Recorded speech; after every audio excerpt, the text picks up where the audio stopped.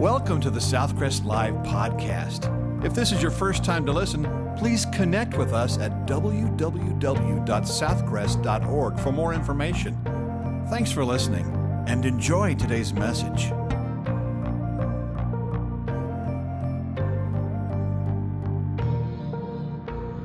This week on Southcrest Live, featuring Dr. David Wilson, we continue our study called Hope, the series in 1 Peter.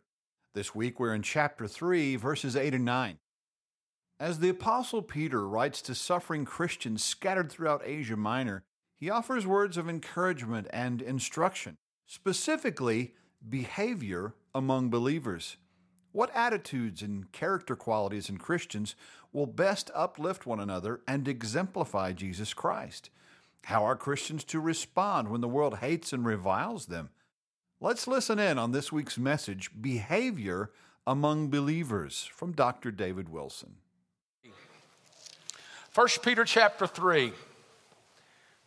He's been talking to a group of people who've been scattered. They've been going through a difficult time. He mentioned how to deal with the government and all the authority over us. Then he talked about at work being the best employee or employer. Then he talked about home, husbands and wives. Today, he's going to cover the rest of us. He's going to talk about how do you get along with other Christians? Does it matter? How do you get along in church? I am so thankful that you young ladies and young men are in here. I remember some of the most difficult time in my life were 7th, 8th, and 9th grade. And I know you go 6th, 7th, and 8th now. That seemed to be a cruel time. People weren't very nice to one another. And people can be mean. And I want you to know, even as an adult, you still carry the scars, the emotional scars that you have. And folks, what I want you to understand is that how you treat other people does matter. It does matter. You think that it doesn't bother anyone. Yeah, it does. And now we have a day of social media where you can do it online and do it real cowardly. Instead of looking at somebody face to face, now you just smear their name around. And it's incredible how ugly people can be.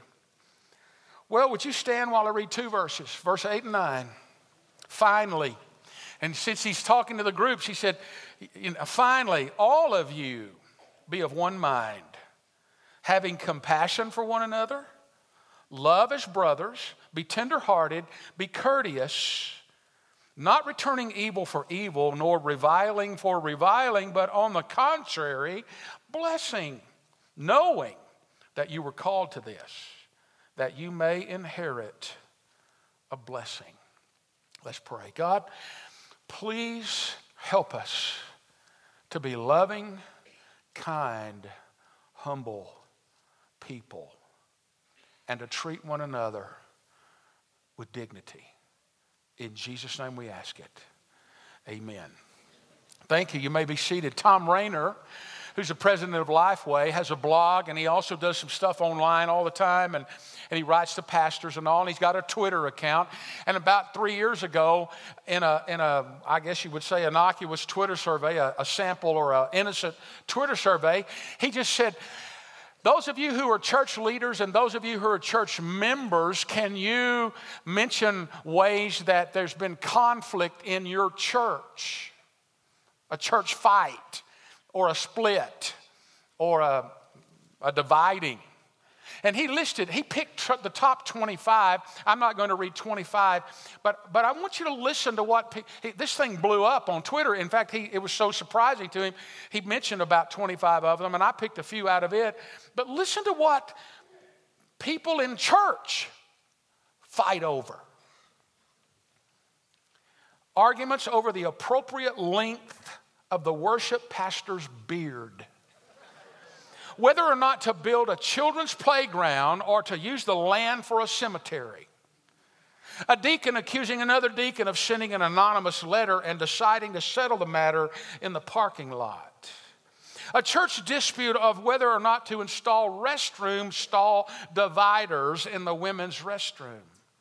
A church argument and vote to decide if a clock in the worship center should be removed. A 45-minute heated argument over the type of filing cabinet to purchase, either black or brown or 2, 3, or 4 drawers. A fight over which picture of Jesus to put in the foyer. I've wondered who took those pictures. A dispute over whether the worship leader should have his shoes on during the service. A big church argument over the discovery that the church budget was off 10 cents. Someone finally gave a dime to settle the issue. Arguments over what type of green beans the church should serve. 2 different churches reported fights over the types of coffee. In one of the churches, they moved from Folgers to a stronger Starbucks brand. In the other church, they simply moved to a stronger blend. Members left the church because of it. Major conflict when the youth, don't do this. Major conflict when the youth borrowed a crock pot that had not been used for years. An argument on whether the church should allow deviled eggs at the church meal. Or a disagreement over the term potluck instead of pot blessing. A church member was chastised because she brought vanilla syrup to the coffee server. It looked too much like liquor. An argument over whether to have gluten-free communion bread or not. A dispute over whether the church should allow people to wear black t-shirts, since black is the color of the devil. I thought it was red.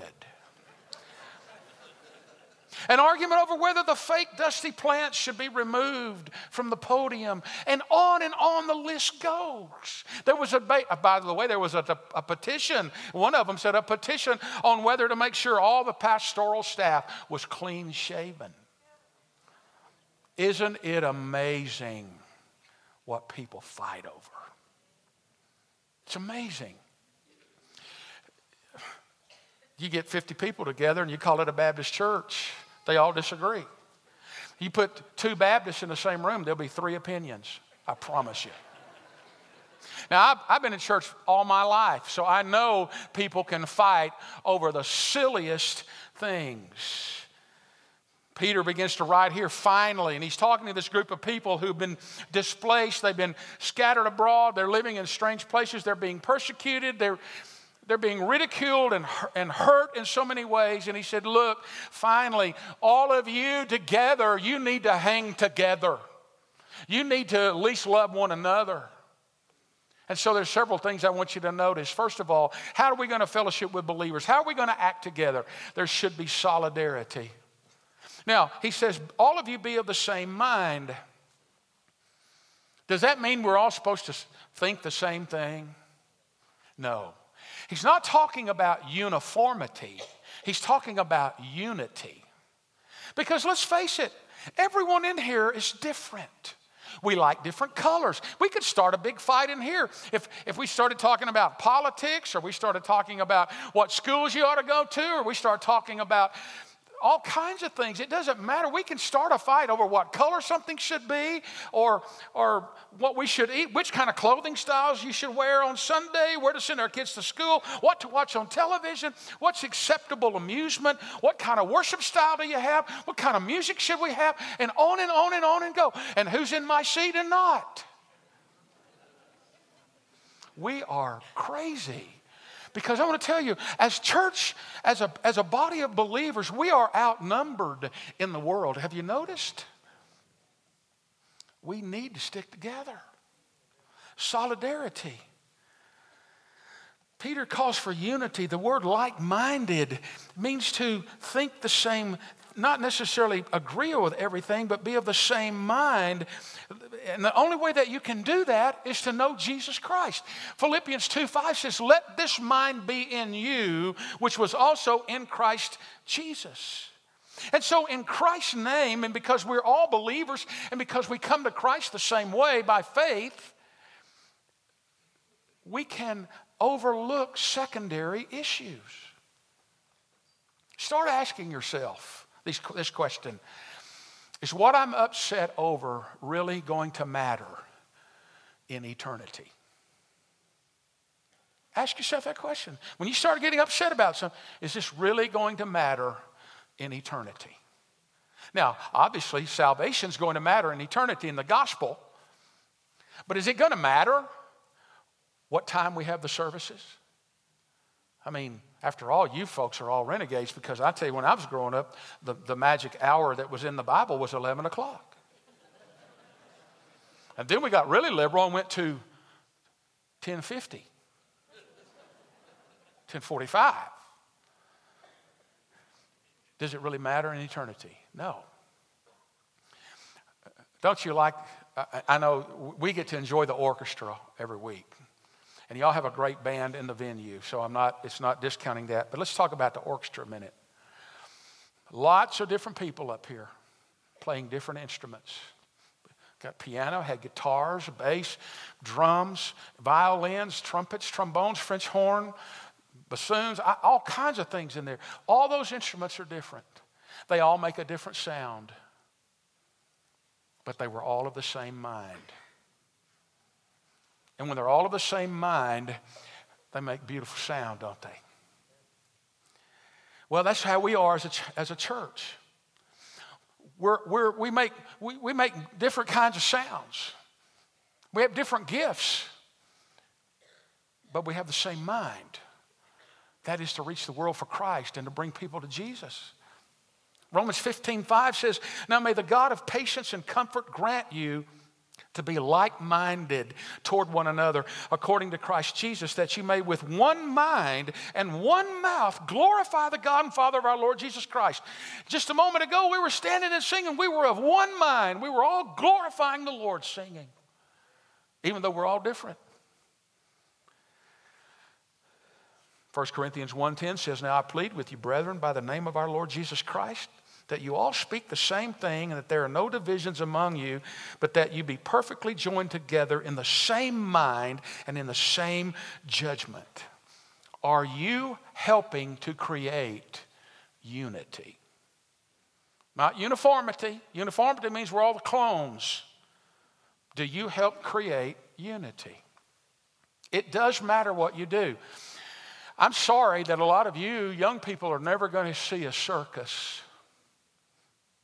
You've probably read about them. Some of you may have already seen one, but they've pretty much gone by the wayside now because of a lot of other things in the world. But you take a circus like Ringling Brothers and all of that group, sometimes when they would come to a small town many years ago, there would be a parade right up Main Street to let everybody know the circus was in town. You ever seen one of those parades or seen pictures of it? Or you can YouTube it probably and see it now. You see all the elephants, the elephants are all marching together with their holding the tail of the elephant in front of them, and they're all lined up, and you got all these other animals and all that. If you've never seen any of it, it's pretty good sight to behold. But in a small town, a circus came. They were having a parade right up the main street. Because this town was pretty small, the main street pretty much divided both halves of the town. And so with this parade going up the street, you couldn't get from one side to the other, and a businessman who had been out of town came in and needed to get to his office, but it was on the other side of Main Street, and he was stuck in his car, and he needed to get to this call that was going to come in a few minutes, and he couldn't get across the street. He looked up the street, saw the elephants coming. He remembered reading, there's 12 elephants in this circus. So he decided when that 12th elephant comes by, I'm going to floor it and get across the street so I can get to my place of business. He counted them when they came by. After the 12th elephant came by, he floored it, but to his surprise, there was a 13th elephant they had added. He hit that elephant broadside, knocked it on its side, killed it. He got out, his car was crushed. Everything was awful. Everything had stopped. The manager of the circus came running up to this man and said, "You have ruined us. You've ruined the circus. We're not going to be able to function." And the businessman said, "Wait a minute. I'll pay for this elephant. How much is this elephant?" He said, $250,000. The businessman said, "Man, I did not realize that elephant cost so much." He said, "Oh, you don't understand. You not only killed this elephant, You pull the tails out of the other 12.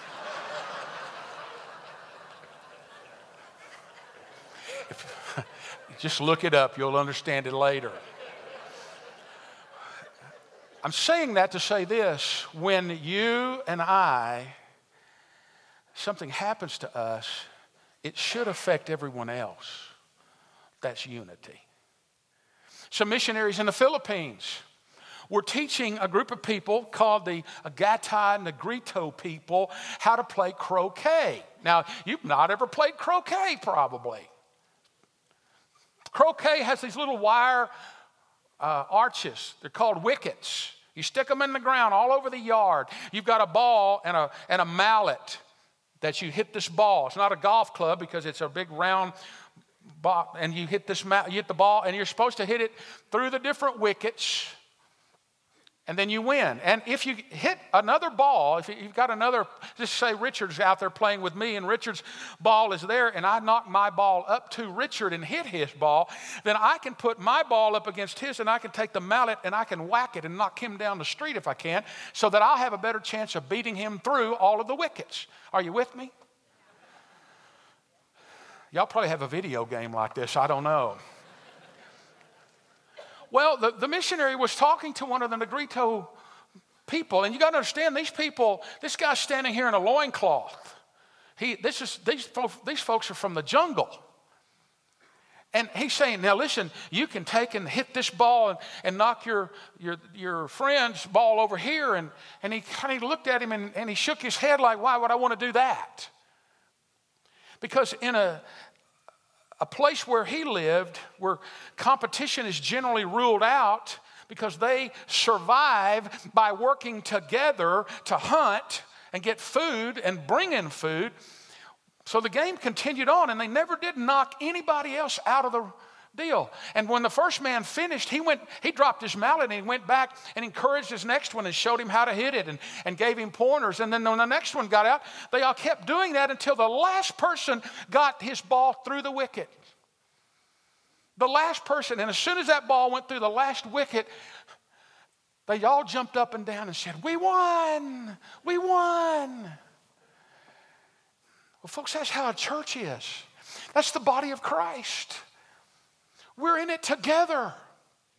We're not here competing with one another to see who's going to get ahead. We're here together to reach the world for Christ. And when somebody comes into the kingdom of God by receiving Christ, and when we see God advancing his kingdom, together we can say, we won with Jesus.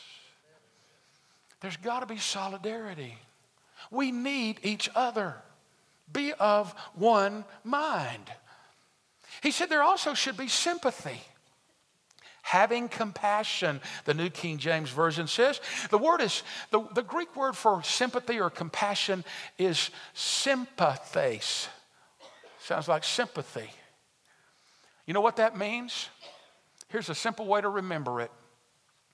You're hurt in my heart. You're hurt in my heart. To have compassion, to have sympathy, to rejoice with them that rejoice and weep with them that weep, Romans 12:15. It means to share in the joys and sorrows around you. It doesn't mean being insensitive and callous and indifferent or cynical. You see, where there's competition and where there's jealousy and where there's selfishness, you have no compassion, you have no sympathy. Sympathy comes from the heart where Jesus is Lord. Sympathy is the one, it comes from the Holy Spirit who gives us compassion. Today there is a term being used. Some people have compassion fatigue. And what they mean is, I'm so tired of seeing the need around me and I can't meet all of it, so I don't want to meet any of it. I just want to live my life with all of my abundant blessings, and I don't want to see any of this stuff. And I can now get on the interstate and bypass all the poor neighborhoods and so forth and so on. And we sort of get compassion fatigue. But for Christians, God puts a love in our heart and a sympathy and a compassion that, because he has compassion and sympathy for people. You're hurt in my heart. There should be sympathy. But when we're selfish and we're self-centered and all we can think about is ourselves, we don't care about anyone else. I don't care if anybody else is hurting. I've got my own problems. I'm hurting myself. I don't care if anyone else is hurting. The third thing is there's got to be selflessness. Verse 8 says, love as brothers. Do you guys have a sibling? Got a brother or sister? I have a younger brother who's 3 years younger than me. I have a sister who's 9 years younger than me. So my brother, Jerry, and I were the ones that grew up together. My sister was just too little to be in the mix. We didn't get to fight with her much. We were out of the house by the time she was 9 or 10 years old. But my brother and me, we learned a lot of social skills together. My parents wondered if we would ever like each other. But I can tell you today that my brother, I love my brother. I love being with my brother because he and I are from the same womb. That's what brother means, to be from the same womb. Sister would also mean that. We are all from the same womb, and that when it comes to being born again, we have been born again through Jesus. No one in here who's saved was saved differently. The circumstances leading to your salvation may have been different, but when it came right to it, you repented of your sin, you asked God to forgive you, you received Jesus Christ as your Savior. As a result of receiving Christ by faith, you want to be baptized. It's not optional, by the way. It's not an elective. Listen, when you give your life to Jesus, aren't you glad he didn't say, go out here and stand in the middle of the loop and wave your hands when you show everybody you've been saved? Because we'd all do it. He said, I want you to be baptized. And people identify you as one of those Christians when they see you being baptized. It doesn't save you, but it's not optional. It does not wash away sin. Only Jesus Christ shed blood on a cross washes away sin. But I want to tell you, when you are saved, you want to be baptized. It's one of the proofs you are saved. Well, there's got to be selflessness. In fact, he says, look back at chapter 1, verse 22. Since you have purified your souls in obeying the truth of the Spirit, in sincere love of the brethren, love one another fervently with a pure heart. Selflessness. Third grade Sunday school teacher had been talking about honoring father and mother in the commandments. And then she said, is there a commandment that pertains to your brother or sister? One little girl said, thou shalt not kill. I want to tell you, sometimes when you fight with your siblings, you want to kill them. But don't you mess with my brother. You see, we get so selfish. As I've already said, you're not going to agree with every Christian in here. You're not going to agree on everything. You don't have to like every Christian. You have to love them as a brother or sister. You know, sometimes people get on your last nerve, don't they? Some people have no sense of you're talking too much.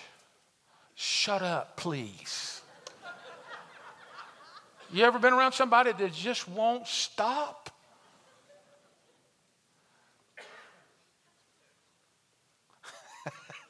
You know I'm telling the truth, don't you?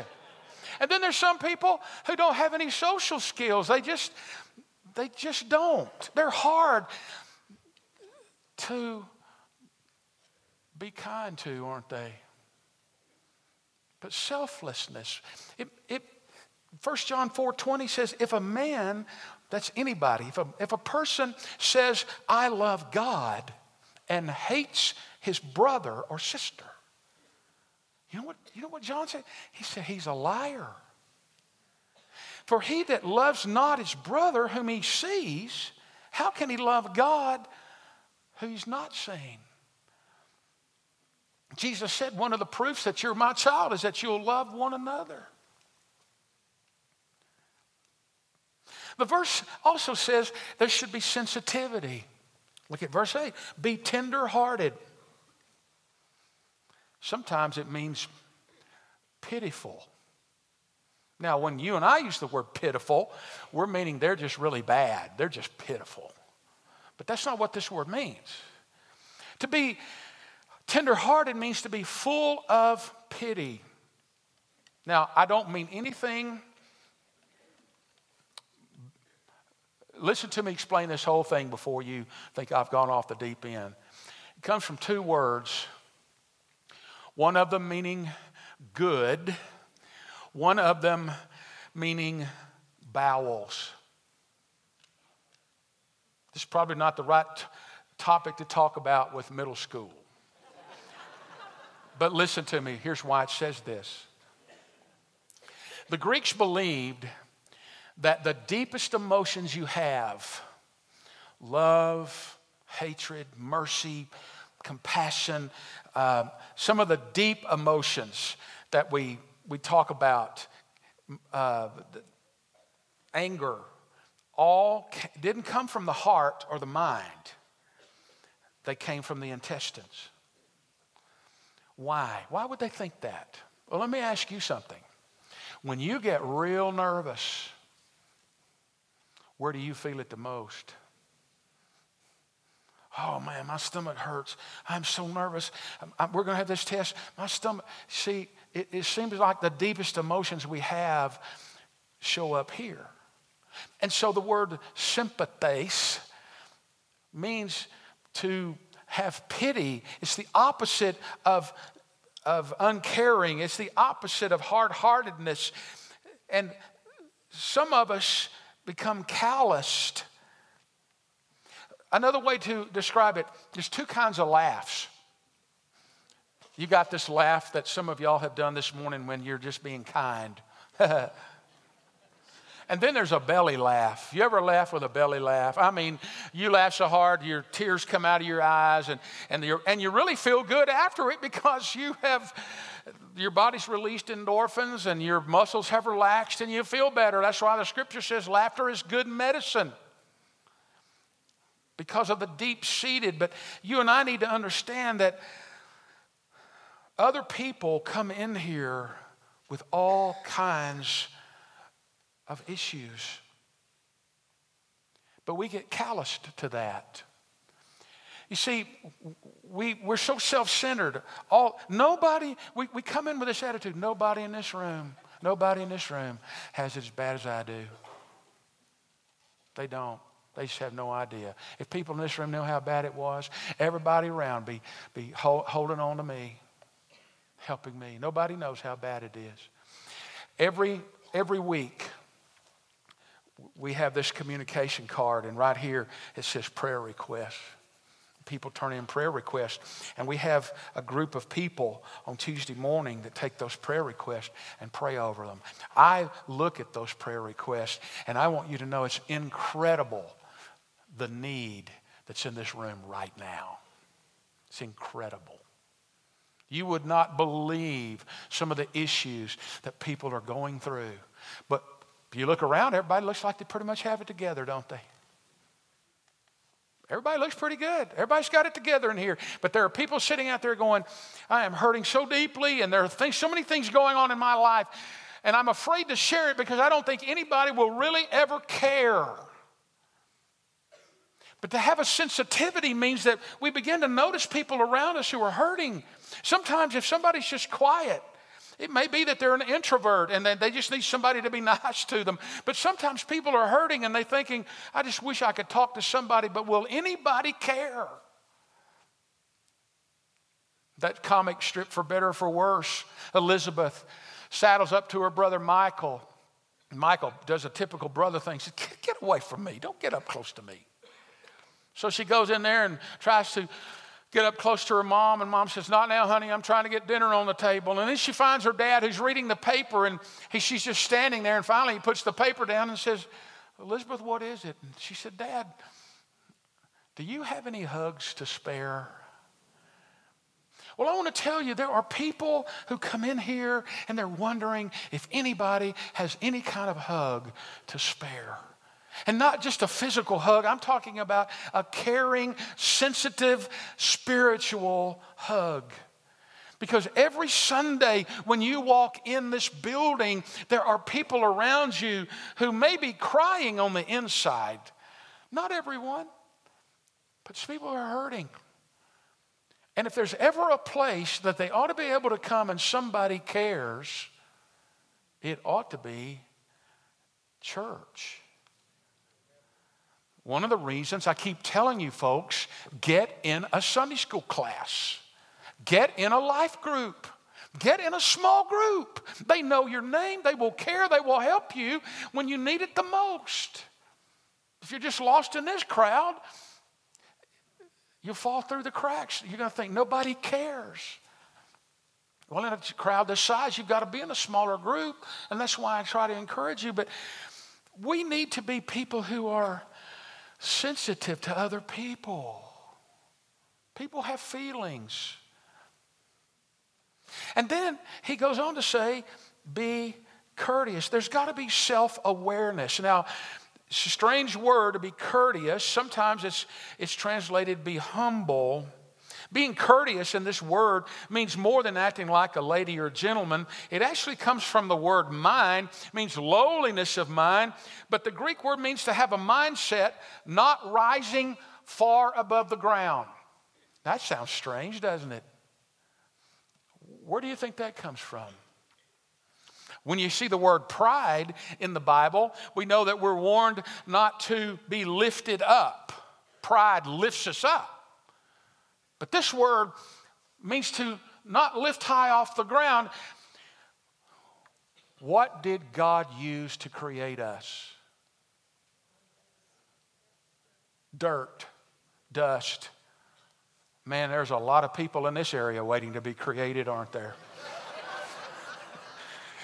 If God used all the dust in Lubbock, we'd have a population explosion.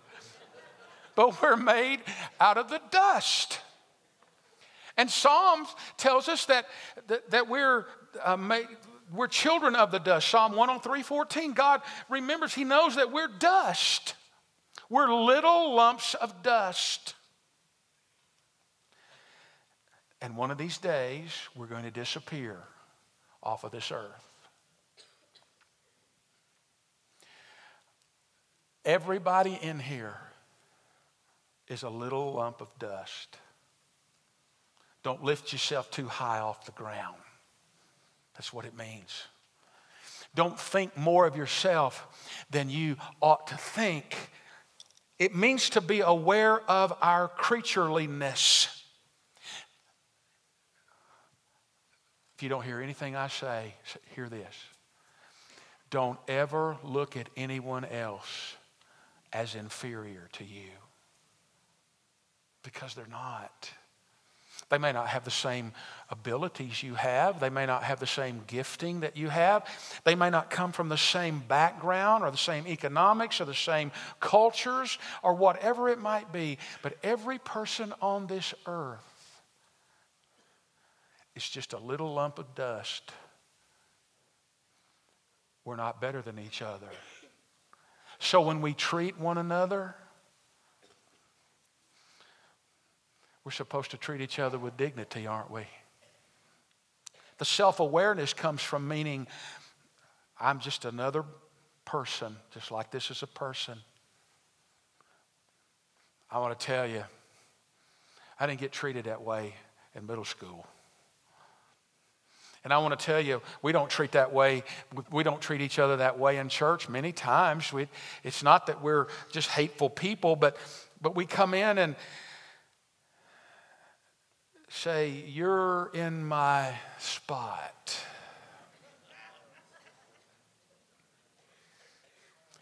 Are you beginning to get, I don't like that?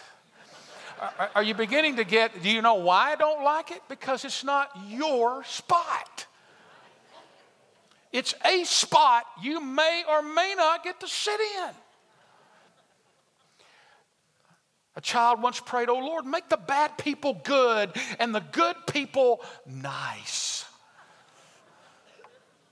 Courtesy, it's that quality that keeps a woman smiling when a departing guest stands at the open door and is letting the flies in. People are hard to like. But you need to remember, you're just a person like them. So don't ever think I'm so much better than you. Because God, in God's eyes, the ground is level. He loves every believer the same. There are no favorites. Is anybody happier because you passed his way? Does anybody remember that you spoke to him today? This day's almost over, and its toiling time is through. Is there anyone to utter now a friendly word for you? Can you say tonight in passing with the day that slipped so fast that you helped a single person of the many that you passed? Is a single heart rejoicing over what you did or said? Does one whose hopes were fading now with courage look ahead? Did you waste the day or lose it? Was it well or poorly spent? Did you leave a trail of kindness or a scar of discontent? Folks, listen to me. When you come in this building, don't walk down the hall and not be kind to people. Well, I'm an introvert. Well, get over it. All of us are introverted to some degree. But when you come to the one place where people are here, we've got the same mind. We're here to honor who? The Lord. And you can smile. Smiles are free. Look somebody in the eye and smile. Say, hello, glad you're here. But everybody walks by like zombies. Remember who you are. Remember, these are people. There's got to be self-control and self-sacrifice. The last thing, look at verse 9. This is a hard one here. Verse 9 says, not returning evil for evil or reviling for reviling, but on the contrary, blessing. Go back up to verse 23 of chapter 2. This is where Jesus was done wrong. And it says, when he was reviled, he did not revile in return. When he suffered, he did not threaten, but committed himself to him who judges righteously. Well, there's a negative and a positive command. First, the word evil means base or mean. When people are mean to you, don't be mean to them in return. And reviling means the most harmful or the most hurtful words that can be thrown at you or written about you or Twittered about you or Instagrammed about you or Facebooked about you or whatever it is you do. Don't return it. Because now with social media, we can do anything we want. We can be so brave and just blast people on it and send it out there. Let me tell you, as Christians, we're not supposed to do that. Jesus, there was no one that suffered more injustice than Jesus. And he didn't revile in return. He says, first of all, when we don't retaliate when somebody does something evil against us. But that's the normal thing. Can you imagine the Christians in Peter's day, where some of them were called Christian dogs? Can you imagine Peter going, well, you're a pagan pig? Peter said, don't return evil for evil. How are people going to know you're different? Unless you respond with a blessing. So the negative is don't return evil for evil. And the positive one is bless those who mistreat us. I don't want to bless somebody who mistreats me. I don't want to bless somebody who has said evil things about me and maligned me. And when they say stuff like that, Lord, okay, you tell me to pray for them. Listen to what Jesus said. Luke 6:27, love your enemies, do good to those who hate you, bless those who curse you, pray for those who mistreat you. You know how I want to pray for those who curse me? I want to say, Lord, I pray for oh so-and-so. I pray you will smite him dead. That's called an imprecatory prayer. It doesn't go very far usually.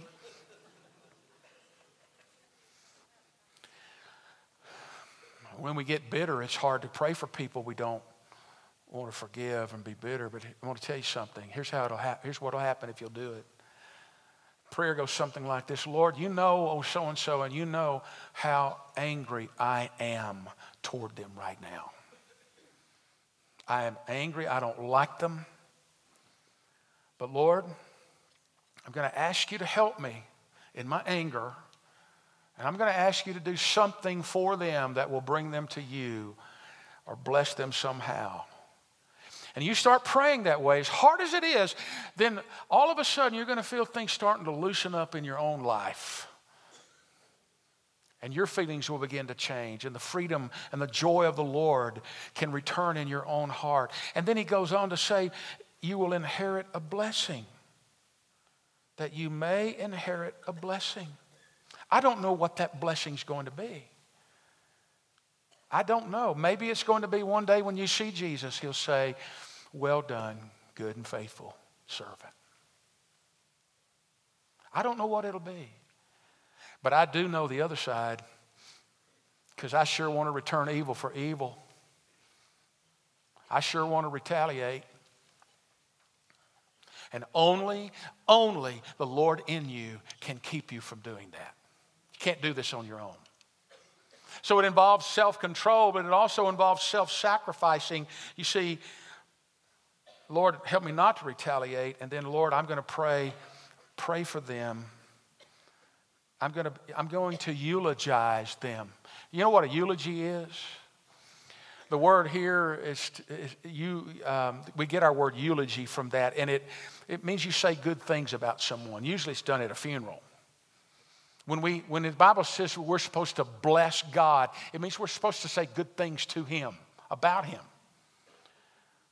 Well, when we bless others, we respond with kindness, we respond with self-control, we pray for them.